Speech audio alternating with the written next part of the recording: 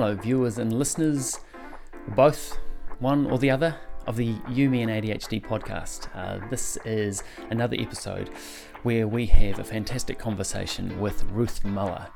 She is the Research and Development, Marketing and Inventions Director, I think that's right, we'll soon find out, at Frucor Suntory. We have a fantastic conversation where Ruth is super open about her upbringing and about the way she's hacked and harnessed her ADHD and dyslexia as well, and what both and either of those have done to her, her career, her state of being, her sense of herself. This is a fantastic conversation where we duck and dive into a whole lot of different topics, and Ruth's really open and honest about a number of things. What I think you'll glean from this conversation is just this amazing ability that Ruth has to turn every experience into an opportunity for learning, and then to apply that learning. Like, she stacks knowledge and she looks for ways of implementing learning as soon as she acquires it. She's just phenomenal. Like, it's an absolute delight of a conversation that we have. She gamifies everything. In fact, gamification seems to be Ruth's modus operandi. She talks about family history, her journey in diagnosis of both dyslexia and ADHD, and how in her role as a leader she needs to look for and harness the specialness that people bring, rather than hope that and expect that they can do everything, right? There's some great life lessons in this one. I think you'll love Ruth's outlook on life, her approach to learning, and how she harnesses her own ADHD. Notwithstanding the struggles that are obvious, she turns a lot of things into a positive. So enjoy Ruth Muller. And other people say it's in the shower, but it never happens for me in the shower. Hello folks, and welcome to this episode of the You, Me and ADHD podcast. As you know, this is an unashamedly positive take on what it's like to live, work and thrive with ADHD. And we've got a cracker today. A cool conversation is about to ensue. No idea what we're about to talk about. A couple of questions and then we'll see where this goes. But we have Ruth Muller. We've just had a conversation about how to pronounce your last name properly, and I've completely forgotten what you corrected me to do, Ruth. So I'm going to refer to you just as your first name now. Now, Ruth is the, what is your title? It is the Research, Development and Marketing Inventions Director at Frucor Suntory, which is a fantastic company marketing and distributing and producing lots and lots of beverages throughout New Zealand, Australia, and you work for the New Zealand arm. And I'm really interested in the inventions aspect of your title, but I will allow you to jump in and introduce yourself. Ruth, over to you. Welcome. Thanks so much. Thanks for having me. My name's Ruth Muller. I'm a Kiwi, but I was overseas for 18 years, mostly in Sydney and a bit of time in Germany as well. So I've always been in research and development. I've always been in fast-moving consumer goods, and I really love that. At Frucor, the research and development and the marketing teams joined together and became what we call the consumer team. So my boss has a marketing background. I have an R&D background. I have people in my team that are brand people as well.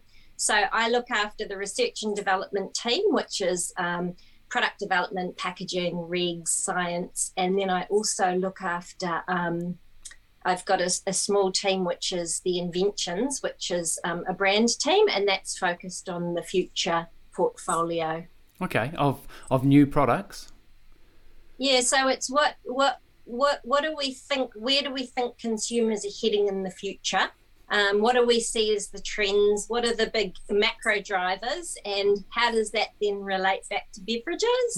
And then starting to think about what what new categories or new brands might come. Right, and because, naturally I'm a bit biased, but I would say that would be a magic job for someone with ADHD, would it not? Yeah, I absolutely love it.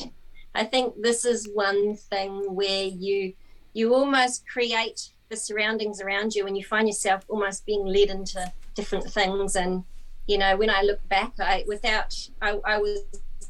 diagnosed fairly recently, but when I look back, I think that this is the perfect job for me. Oh, brilliant. It's great when you land on something that you go, yeah, I'm made for this. And it's almost as if everything leading up to this point was a little step in the journey to get to this perfect place. Of course, until it's not, but right now you're in your element, huh? Yeah. I mean, I studied, I did chemistry for my undergrad, and then I did forensic science, but I realised partway through that I can make a mistake and then the whole case can get thrown out of court, and I make mistakes. So I thought I'm more of a speed to market than an attention to detail girl. So I went down this path, and it really works. I love that. So many things are firing off in my brain right now, and trying to contain them around. Okay, so what is your journey, and also how do you thrive and succeed in sciences with that need to pay so much attention to detail when you're quite easily distracted? Just assuming that you have a relatively typical experience of ADHD. I'd love to hear your story, but also recognising that the interest and that passion allows you to hyper-focus. So what was studying like? Yeah, so I think I've sort of been a bit up and down with my studying journey. So my primary school was awesome. So I went to a small Māori school at the very top of the North Island of New Zealand, and my parents were the only teachers there. So it was a very kinesthetic experience. I mean, they took the academic side pretty seriously, and my little brother kept beating me on the PAT tests. But apart from that, science was usually outside. We'd be down in the mangroves, or would be out on the barge crossing the harbour to look at fossils. So it was really good for me, my primary school life. And then I went to high school, and it was just a disaster. So I've got the males in my family are very left brain, very logical thinkers, very smart, whereas the females are more lateral thinkers. So I just found I was trying really hard and not getting anywhere, and there were the expectations from teachers, and it was just so boring. I was trying to get that, and in the end I just gave up a bit. And then I didn't expect to pass, but in the end, thanks to common sense and scaling, I managed to scrape through, and thankfully my mum had filled out my applications for uni.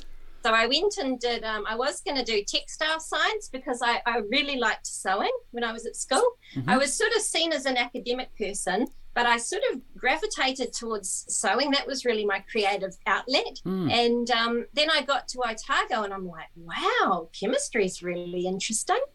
And, I really didn't like it at school. But I think there's one of the things with ADHD is what motivates you. And I think two things that really motivate you is novelty and challenge. So if something's hard, that can be really motivating. And I just thought chemistry was really hard. And for some reason, something clicked in place, and I really enjoyed that. So at university, I tried really hard. I just pushed myself so hard, and I disciplined myself, and I got through in the end. But then when it came to working, it just... I found this job that I loved, and everything from there. I mean, there's elements where you need to really apply and discipline yourself. I mean, there's always, whatever job you have, you're always going to find those. But then you can get energy from the things that are easy and are natural to you. So I think it's a combination. Sometimes when I push through, I can find a way of, I look for the enjoyment in things, because if I enjoy it, it's easy, and if I don't enjoy it, it's like pulling teeth. 100%. So there are times when I really have to just suck it up and push through and discipline myself, but other times, a lot of the time it is easy once you find a way to like it. That's brilliant. Like, I love that outlook and the approach that you've taken all the way through there. I love that entire story from primary school, almost planting the seed with making science fun and practical and tactile, and but also you talk of yourself, Ruth, as a bit of a battler and stepping up to a challenge. So when something gets hard, you double down. Yeah. And I look through your LinkedIn profile and the jobs you've had, like the titles, the roles. They're in some massive companies, and there's a lot riding on those roles as well. But I think also there's a lot of while there's huge responsibility just by the look of the titles, there's also the ability for you to really hone your ability to be creative and to think outside the box, or apply a different perspective. Would that be correct? Yeah, I think so. Yeah, I think when I think about the different jobs I've had, sometimes you're in your wheelhouse and it's easy and you're applying things, and then other times you're in this growth phase where it's like you're just going really, really hard learning. And I think that sometimes when you step outside your wheelhouse and then back in and then out and then in, that's actually, you just get this massive growth. So you step out and you learn all these things, and then you come back in and you apply them. Yeah. And I think certainly when I went to Germany for the second time, so I was the operations manager for the global savoury team at Unilever. And when I went there, before I went, I interviewed everybody around all the ops directors around the world. And I'm just like, what do you do? What is the job? And basically the job is pretty much defined as whatever it is that your boss needs. So it's a sort of a bit of a bag carrier role. Right. But in addition to doing the things that you're required to do, you're really well connected. So you're in this place where you can do whatever discretionary stuff you want to do on top of your core job. So when I went over there, I did the two things I focused on were comms, and the other thing was portfolio analytics. And those two things were completely outside my wheelhouse. So it was just really, really hard. Yeah. But I was just determined to just get as much learning as I possibly could out of that. And so it might take me, I was doing my boss's PowerPoint decks, and when she went around the world and gave presentations, but I mean, she was so amazing at doing them that, she could probably do a better job than me. So to be able to learn to do things like that, to sit there, I used to spend 2.5 days a month crunching data in Excel, usually at about 2 or 3 in the morning. So I learned so much from that. And then to be able to go back into an R&D role was nice, but I was able to go back at a whole nother level. Yeah. So I think, I just get learning. I just love learning so much. Like, I'm just so motivated by it. And, it's kind of ironic really for someone with dyslexia who can't read particularly well, that I just crave the content so much of the book, yet it's so hard to do. So it's like there's this battle. So I think I'm just constantly, exposing myself to the different learning opportunities. And, when it's hard, I guess my body just labels that feeling as exciting rather than hard. Yeah. It's not to say that I don't have my times when I just feel like, oh, this is all a bit too much. I mean, I certainly do, but I think it's a lot more, it's a lot more sort of unbearable for me to get into a place where I'm understimulated and having to deal with that, rather than to be in this place where everything's crazy and chaotic. Yeah. Would you agree that, because as you were talking there, Ruth, it occurred to me that what you were doing when being exposed to either a different set of tasks or different roles, or you were off, say on a secondment, or temporarily working on a project that uses new skills that you have to learn, you would bring those back to your core role and apply those probably in a way that many or most others wouldn't. And I think that's almost quintessential ADHD, is going, okay, how can I apply this thing which nobody else sees a relation with, and on the face of it, it doesn't, but I can do that. And I think that probably comes from the fact that we have to hack life, and we have to hack the world and all the systems and whatever else, and we just to simply get by, and even if it's to look like we're coping, but that's just natural. And so we do draw links between things that aren't necessarily related. So is that kind of what you're doing there? Yeah, I do think so. And I think sometimes there are things that I see very easily. So sometimes I just instantly see what the solution to a problem is. But there are other times that it really takes me longer than a neurotypical person in order to get it. But I think sometimes as a result of that, sometimes maybe I know things, I understand things at a deeper level. So if I spend 3 or 4 times as long on something than someone else. So I think certainly when I was at university doing organic chemistry, we used to have to write out these reaction mechanisms. So you have 10 lines of reactions, and you've got to put where the electrons go in the reactions. And most of my classmates would memorize those and then go into the exam and just spit them all out. But I couldn't do that. I mean, my memory's not so great. So I would need to actually figure out how it works. I would need to understand the mechanism. So I would be sitting there in the exam working it all out, and then I get one electron out of 30 wrong in the wrong place, and then you get the whole answer wrong. But then as a result of that, I have a level of depth of understanding of that's a lot deeper. And I think, I've found that my whole career, understanding the financials is probably something that took me quite a bit of effort. So I made a mistake to always sit down with my finance business partner and just get them to take me through. And whenever I'm looking at something, a presentation, I'm trying to figure out, okay, what can I possibly, what's the most penetrating question I can ask? Right. And when I read, it takes me 3 or 4 hours to read the monthly financial report. My previous boss, it used to take him half an hour. And so I look through looking for mistakes that the finance people have made, just as a way to, I gamify things. I try to add a level of interest in order to motivate myself. But I think when you understand things at that level, then suddenly the connections just start to happen.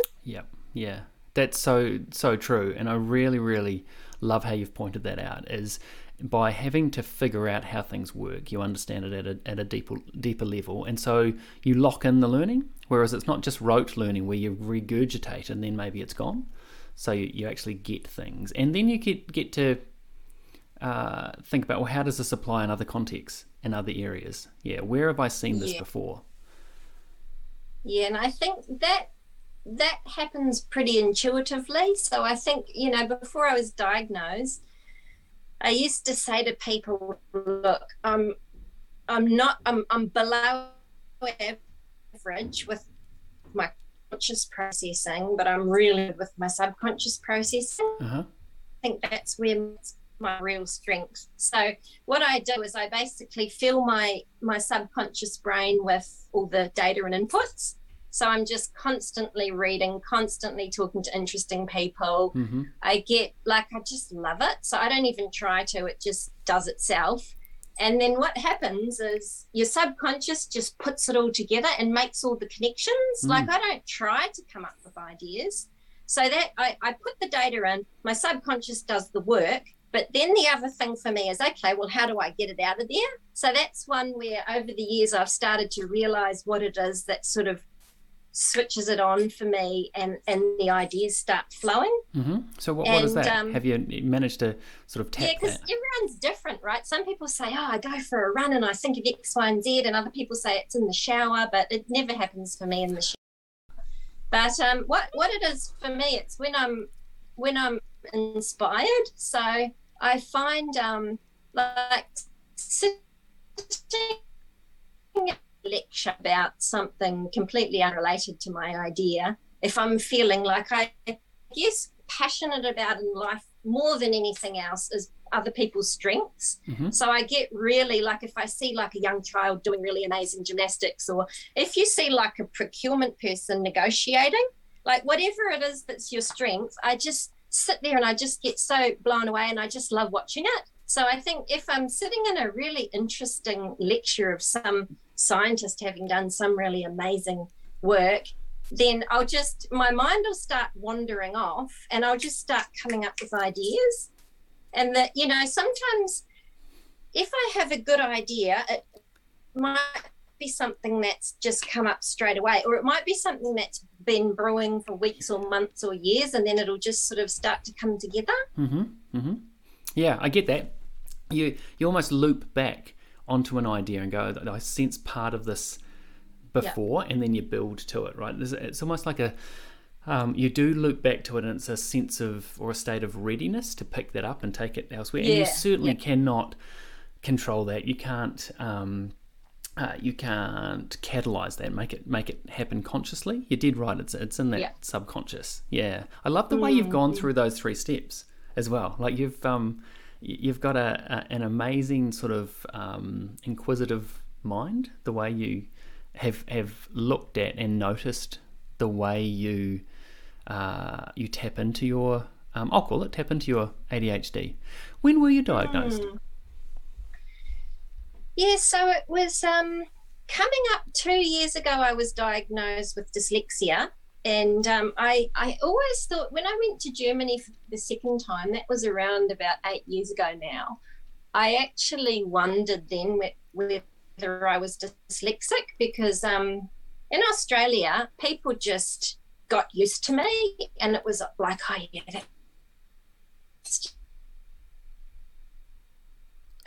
we just had you cut out a little bit there, Ruth, and you still are. So I wonder if you can hear me. It was really so noticeable. Right, there we go. You're back. Now, if you just want to carry on with what you were saying, and we'll cut this out so Jack will know to edit this. But if you were just saying about Australians, and then you were gone. Yeah. When so I might just start again from the bit, which is about diagnosis, because I might lose my train of thought. Sorry. No, go for it. Okay. So it was coming up 2 years ago that I was diagnosed with dyslexia, and when I lived in Germany, moved to Germany maybe about 8 years ago, that's when I first seriously thought that I might be dyslexic. So I've got dyslexia in the family. I spoke to some cousins over there, and I found like pretty much every day I was getting corrected with my spelling, and everybody was just real nice about it. They were trying to be helpful, whereas in Australia, people don't really care if you don't spell things, so it wasn't so noticeable. Yeah. So then I really started looking into it, but when I read some books, and it was a bit tricky to get diagnosed in Germany anyway because of the language, but I came across something that said dyslexic people can rotate things in their mind and look at it from different angles, and I'm like, well, I can't do that, so I mustn't be dyslexic.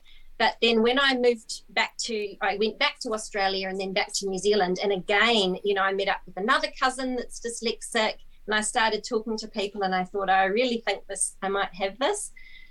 So I got the assessment, found out I was dyslexic, and I just happened to be jumping on a plane to the UK straight after that, and I pretty much just stayed awake for about 48 hours just reading and watching videos, because as you do, because I thought that dyslexia was having trouble with reading and spelling, but actually that's just of the iceberg. It's this whole other way of thinking. Sure is. And that's it just blew my mind, because I look back on my life and I thought everything, both positive and the struggles, is related to this. Like things you wouldn't expect, like having a high level of emotional sensitivity.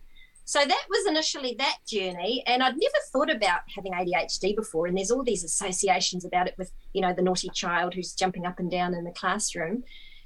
And then somebody pointed it out and said, oh, I wonder if you might have ADHD as well. And then I thought, okay, well, maybe I do, but I don't think I need the diagnosis because I don't need the medication because I'm not that bad, even if I am. But then I went back to Sydney, caught up with a friend whose child had ADHD and dyslexia, and talking to her, firstly, made it pretty obvious that I did. And secondly, really gave me an understanding of what the benefits are if you do understand it and also, you know, take the medication as well. So I went and got the diagnosis then, which was probably about 3 or 4 months after the dyslexia one. Yeah, right. It's very similar to my story, actually. And so I went overseas as an exchange student, went to Belgium and had to learn Flemish there, a dialect of Dutch.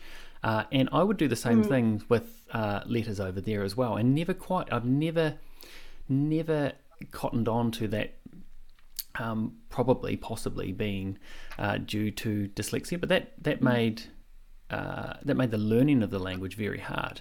And so we've got there's some big parallels there. It was just several months after I was I knew I had dyslexia that I was also confirmed with ADHD. And tell me, I mean, it's not a competition. There's no comparison here. But when I had the dyslexia, it really pissed me off. That annoyed me. It was like, how could this not have been picked up earlier? What, woe is me, blah blah blah blah blah. Sob story. And then the ADHD was like, this is fantastic. Like this makes sense. It's the complete picture. So, when you had the dyslexia diagnosis, did you think there was something else, or was it like, this is enough? This explains a lot, given that you had done a whole lot of research? Yeah, it's really funny actually, because when I got the diagnosis of dyslexia, I always thought, I've struggled all my life with feeling stupid, because the thing is, it's just really confusing, because some things that other people don't see, and you think to yourself, at some level you're like, okay, that must be pretty clever. But on the other hand, these simple things that are just so easy for other people you struggle with. So and also having my logical dad and my logical brothers, and it's just always been a bit of a struggle to say, well, am I stupid or am I clever? And when I got the diagnosis, I thought that suddenly, instantaneously, I'd feel confident and good about myself. And I'm like, wow, this is still not happening. Why do I still feel like that? So I think I sort of feel quite at peace with the dyslexia side of it. Like, this has been a journey for me for the last 2 years, and I'm still not out the other end of it yet. But I feel quite at peace with the sort of... Yeah, no, sorry, I was just going to cut in there, and well, I did cut in, and say I don't think you're ever at the end of it. I think this is like it's an unpicking, but also stacking and adding to your life, because we've had these brains our entire lives, and the difficulty for me is, okay, what is me coping? What is me masking? What's me hiding? What's me hacking? Creating my own workaround, and what is naturally me? And and that line is very, very, very, very fine, I think. And so that's part of when we come to uncover ourselves a little bit more and discover who we are, there's always this, I have this doubt of like, is this just made up, or is this real? Is it which part of me, and which part is innately me, and which part is the learned me having to cope, which has now become natural. Like I can't tell the difference sometimes. Yeah, it's actually, it's pretty confronting, and I think I actually think people say, are you frustrated? I was 42 when I found out. Same. And people say, oh, right. People say, are you frustrated that you didn't know earlier? Well, firstly, it wasn't really a thing back in the day. This is all pretty new, and I think a lot of the testing in terms of a lot of the studies on ADHD have been done on children, on males versus females, so how it manifests, it's all quite new. And I'm not really a regrets person.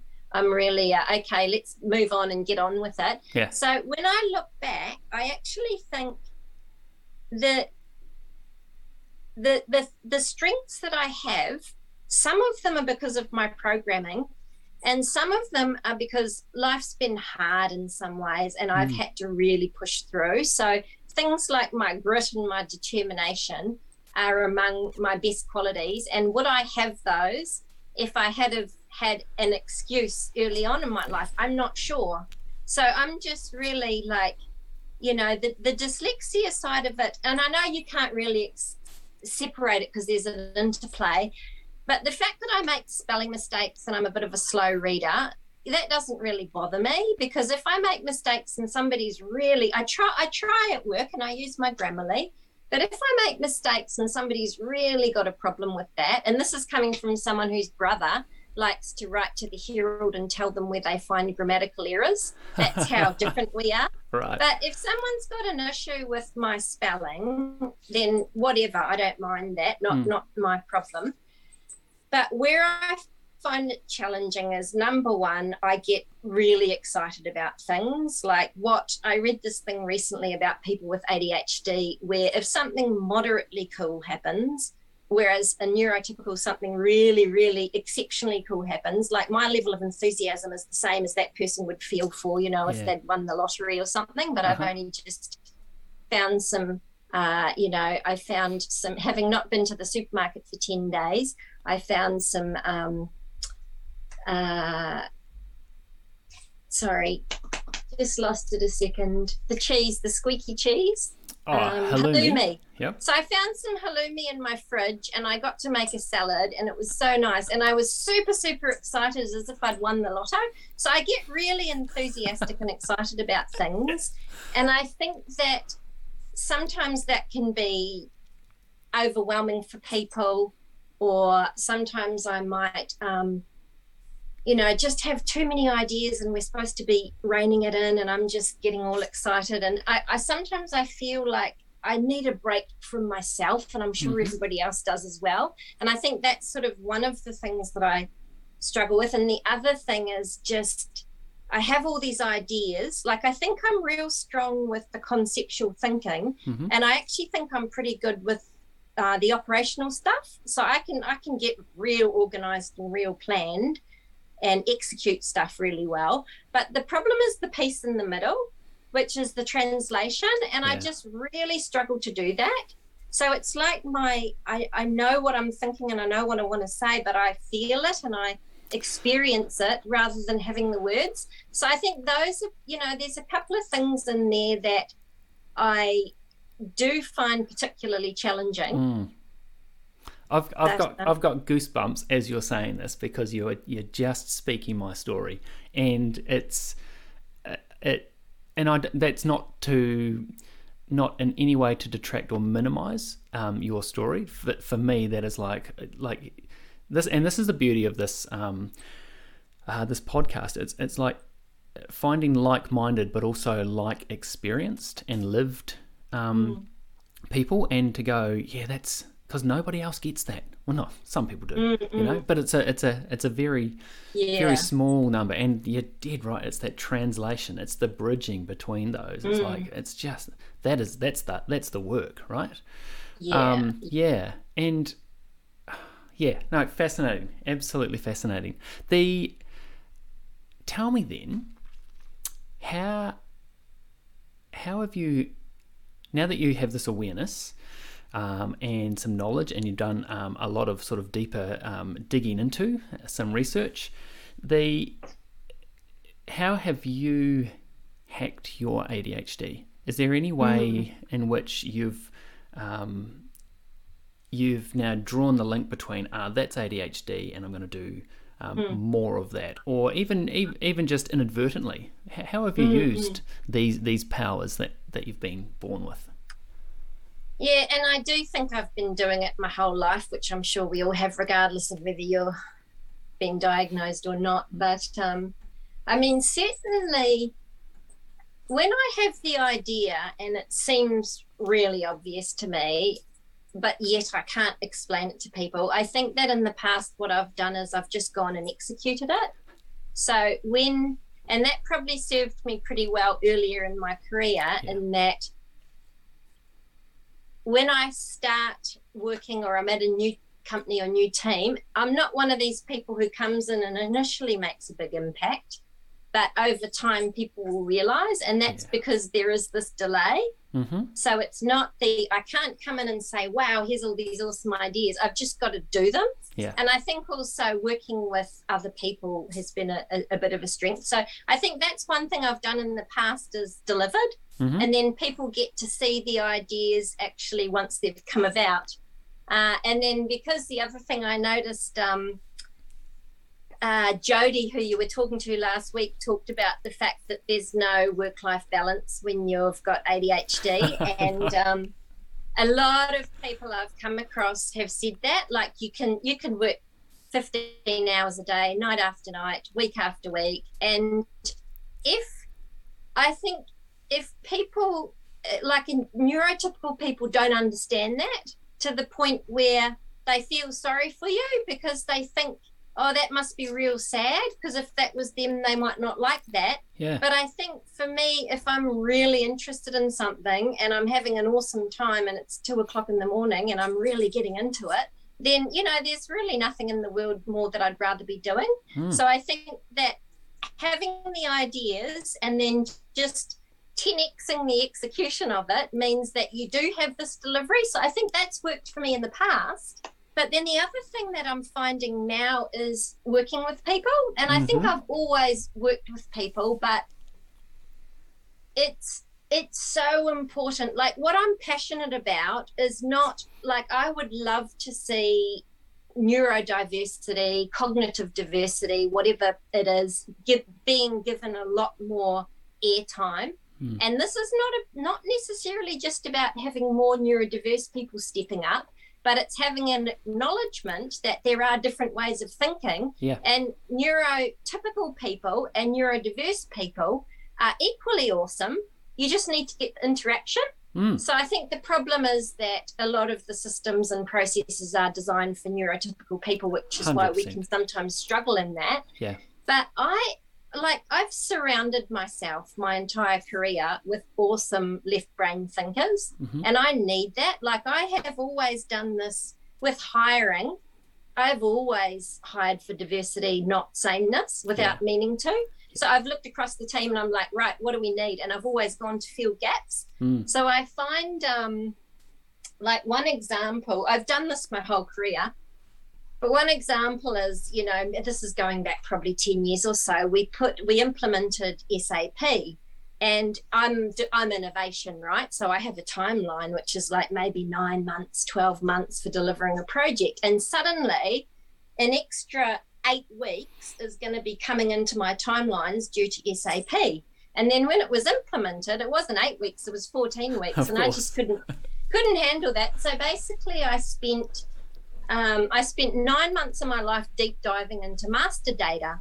And you might think that sounds boring, but when you're when you can find a reason to be passionate about it, which I totally did, suddenly master data was my hyper-focus. So it's what I was thinking about when I woke up in the middle of the night.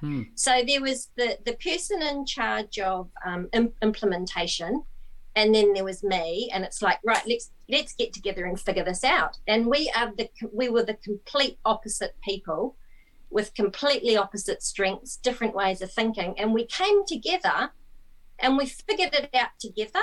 And she brought her strengths to the table and I brought mine. Like, you can't go to a marketing team and do a 90-minute presentation on master data. You've got to keep it to maybe 20 minutes tops, give them a cheat sheet, make it fun, make it easy.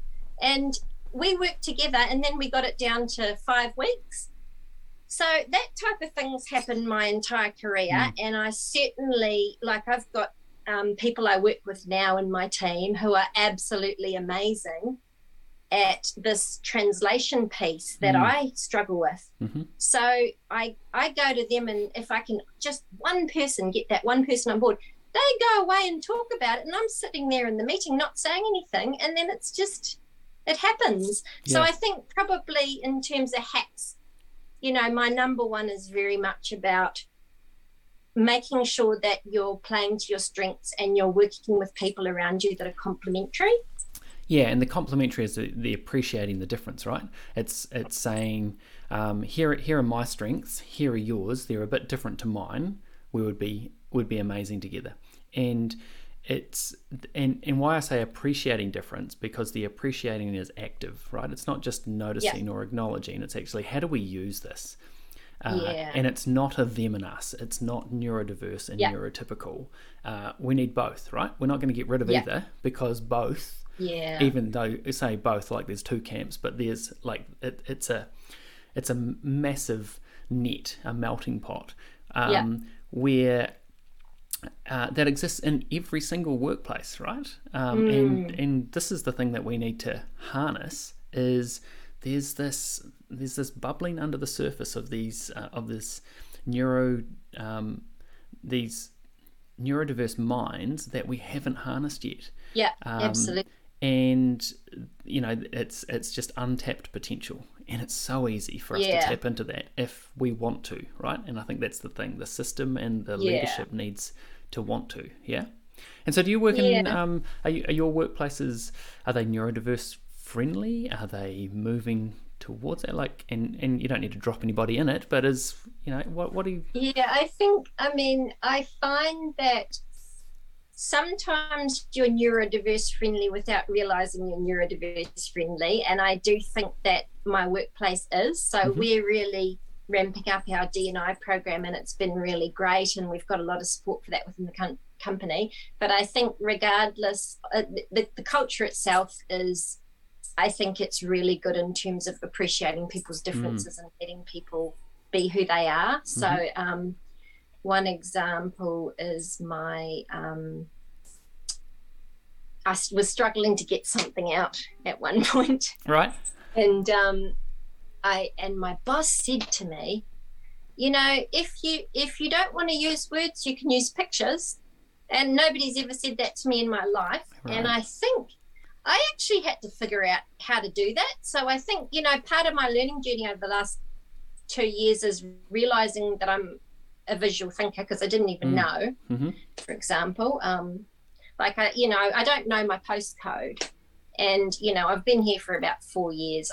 If I do it subconsciously, sometimes I can write it down and get it right, because it goes straight from subconscious to my pen and paper. But if I think about it, I don't know it. And then my husband said to me, don't you just see the numbers and read the numbers? And I'm like, no. Do people see numbers? Do people see words?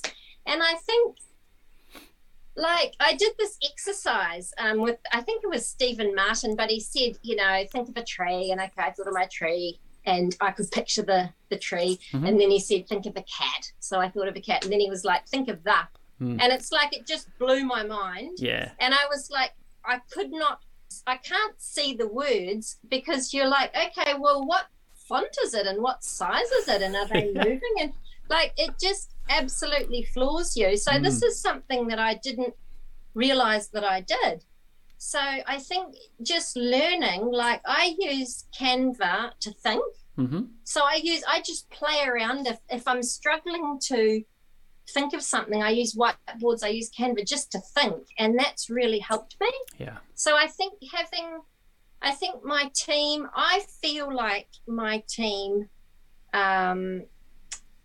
are really accepting of some of the shortcomings that I have, and I think that that's really important with people that are neurodivergent to, if you think about strengths and weaknesses, what I've used to find is people get you to do your weaknesses. For the first few years in my career, it's like, work on your weaknesses, but these are usually linked. So what happens is that comes down. Absolutely. But if you actually get to the threshold with your weaknesses, and then you focus on this, and everyone in the team does that, and they've all got different strengths, then suddenly you have a team full of, if I get world class at that, you've got a team full of people that are world class at different things, and you compensate for weaknesses. So I think absolutely, and also the whole sort of ratio goes up as well. Yeah. So I think if yes, there are certain meetings that you need to be on time with. Yes, there are certain meetings where you need to sit there and not be on your phone, and I get that, and I'll try really, really hard, and I'll go for a run beforehand so that I've dissipated some of my energy.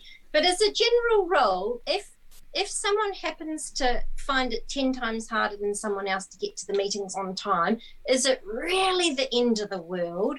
Or can you sort of make a few exceptions for people? So I think if we can, rather than holding everyone to the same standards, if we can make exceptions for people who genuinely find certain things difficult, then what you're going to do is you're going to have more neurodiverse people in your organisation, because often they get pushed out, like they either get fired because they're not doing their paperwork, or they're a bit late, or otherwise they are there but they put all their creative energy into masking so that they're not putting it into adding value for consumers, and they might go and do their own business or startup because they can't find a system that works for them. So I think that if we can create an environment where everybody is becoming more aware of what differences look like, and we're using people's strengths more, and we're not getting so caught up in some of the weaknesses, then you're actually going to be able to use the awesome strengths that neurodivergent people have. And I think at the moment a lot of that's going to waste. And if we could tap into that, there's this huge amount of latent creativity and efficiency and effectiveness that we could pull in that is currently just going to waste. I agree, and you've raised so many good points in that, Ruth. Where do I go? The one thing is I think what we get measured on is the stuff that doesn't matter, or we make a fuss about the things that don't necessarily matter, right? And so there's a shift in mindset on several axes, I think. One is, okay, let's give people a bit of a break, with the one caveat that ADHD might be a reason for me being late, let's just say, but it's not an excuse. So I do need to take responsibility for that. Yes, a bit of slack would be good, and if I'm consistent in that, then perhaps pull me up on it and let's have a chat, and I'll figure out some ways or what we can do to alleviate that. But I do think that if that's what we're nitpicking on, then why is that so important? What about the quality of the work? What about the connections? What about the dynamic that you and I would create in a room with a bunch of people when we're completely stuck? We don't know where to go. And to just go, boom, try this. And, so there's, I think organizations need to figure out what actually matters, and how much of this massive document of a job description, which is just a huge catch-all, you start to finish type work, where we're expecting everybody to be able to do all sorts of things. How much of that actually matters? And of that stuff that matters, let's go hard on that. Let's go really deep on that. And some of this other stuff, as you say, let's share that with people who love that, and build our team around getting that done, rather than pull people down because they can only do this bit. But they'll do that bloody well. Absolutely. One thing I do want to just quickly ask, there is a brand on your t-shirt and you have been strategically sipping on a drink. Is that some magic product placement? Sorry, I did put the Boss Coffee t-shirt on deliberately, but Good. This was just a coincidence that I happen to have that here. Oh, is that right? So what is that one? But this is Boss plug Coffee. It. Yeah? Okay, plug it. What flavour is that? Have you come across this one? I haven't, no. So this is Suntory. We're part of the Suntory group. So Suntory has amazing coffee expertise in Japan, and they make this product, Boss. And so we launched this in Australia and New Zealand a year or so ago. So it's not like a chocolate milk that's coffee flavored. It's an actual coffee in a can. Yeah, brilliant. Cold coffee. Yeah. I'm just going to close some of that down. Oh, I don't want to do that. I'm just playing around with some settings and seem to have got rid of you. There we go. Gotcha. Yeah. So, and I love the bolshiness of I'm gonna put some branding. You should do. That's the thing. Yeah. No, I certainly did. I did make a point of putting my boss t-shirt on. Good. So how can people get in touch with you, Ruth, if you would like them to? What should people know? Contact details? What would you like them to get in touch with you about? Are you recruiting for any vacancies at the moment? Or is there anything, how can we help you via the podcast? So I'm on LinkedIn. I love talking to new people, interesting people, so I'm always happy to chat to people on LinkedIn, so that's probably the best place to get in touch with me. Very good. Last question then, Ruth. If you woke up tomorrow without ADHD, what would you miss? I mean, the thing is, for all the things that might be challenges, I just love it. I just love, I love life. It's fun and it's interesting, and I just can't imagine, like, all the craziness, I just can't imagine not having it, because I don't know, like, I can probably be a little bit overly optimistic in that I'm a real shoot for the stars, and if I reach the moon, I'm happy as Larry, but I just have this view that, well, yeah, that's probably going to work. I would just go hard as if it's going to work, like I'm overly optimistic, but I wouldn't really have it any other way. I'd rather think that it's going to work and then be confronted with the fact that it's not and deal with it then. So I think, I just love the excitement of it. Like I used to say before I got the diagnosis that I'm a bit of a corporate adrenaline junkie. So I sort of jump into the deep end and then I drown for a while. And then I start paddling, and then I swim, and then I go and jump in the deep end again. And I think that's pretty exciting. So I think I wouldn't want to have it any other way. And that brings us full circle, because you talked about, you mentioned the term gamify earlier on, and I think that's what you've just described, right? It's you do jump in, but then you go, okay, how can I gamify this? How can I hack this? What can I do? What can I bring to this as well? Yeah, well, it's all like, for me, it's all managing my energy. So when you talk about hacks, when I know I was talking with my HR VP probably again 10, 12 years ago, and she said, Ruth, you're going to have to do something about your work-life balance. Otherwise, when you get to the more senior levels, it'll burn you out. And so I'm like, right, this is my mission. I'm going to figure this out. And I had a coach at the time because I was on a leadership program. And she, up until then, everyone had said, oh, Ruth, you got to slow down and, don't work so hard. And she was the first person who stopped saying that to me, because if you say that to someone with ADHD, you just can't compute. Like, what do you mean slow down? What does that even look like? Yeah, I'm not even going fast. What she said to me is it's not about doing less, it's about managing your energy. So basically, if you plot out on a piece of paper all the things that are important to you in life, and then you look at what are you doing and what are you not doing and what are the tensions, you don't do less work, you just do more of the other stuff that you want to be doing, and then the work just goes down by itself. And then things like with managing my energy, if I've got something that's challenging for me, like sitting in an all-day meeting, I'll slot in a meeting with, I used to have chefs in my team, so I have a meeting with a chef beforehand, because just the very act of meeting with them just inspires me. So I've got heaps of energy.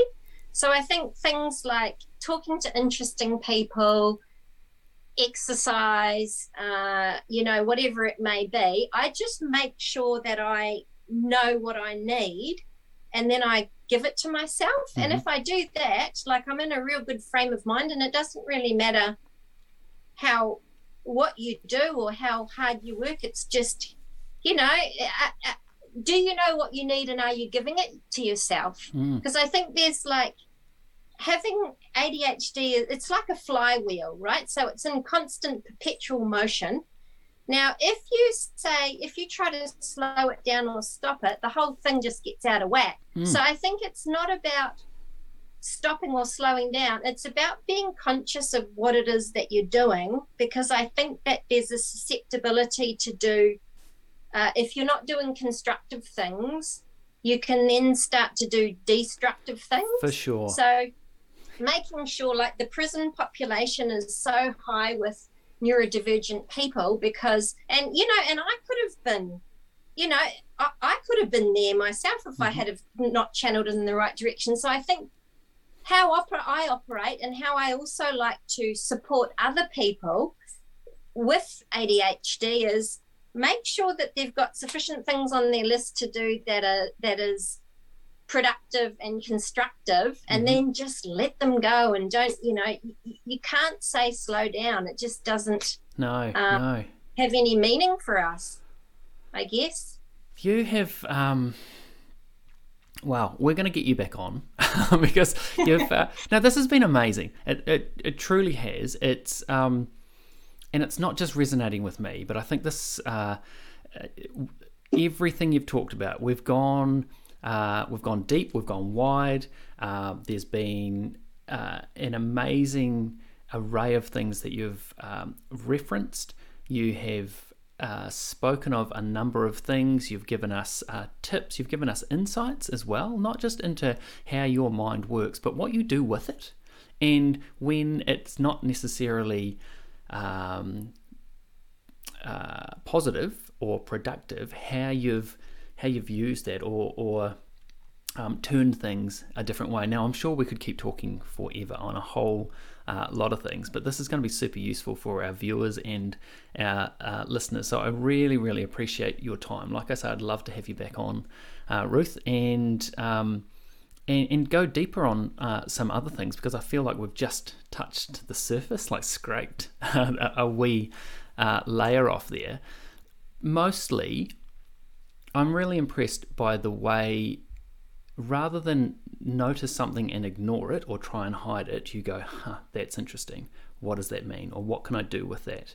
And the gamify, I call it hack, you call it gamify, the way you have taken that right through your life by the sounds of it. And it does not matter whether you have a confirmed diagnosis of ADHD or not.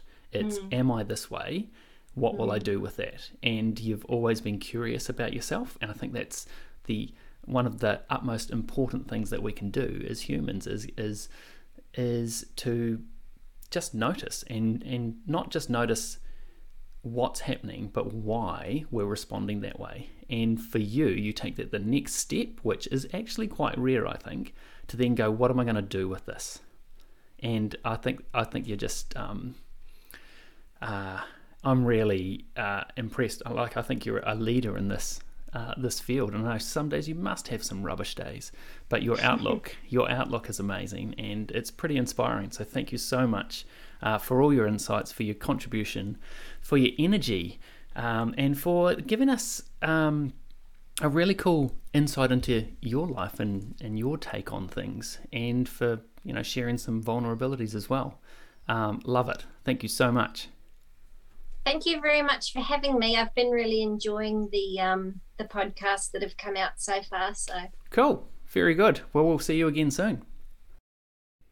Well, there you have it.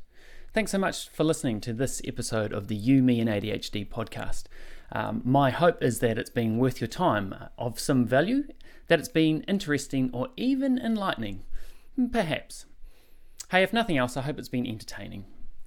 I really appreciate you showing up. You see, I really want to do some serious damage to the stigma and stereotype that ADHD is bad, that it's wrong, and that those of us born with ADHD brains are somehow broken, because we're none of those things. And you can help with this too.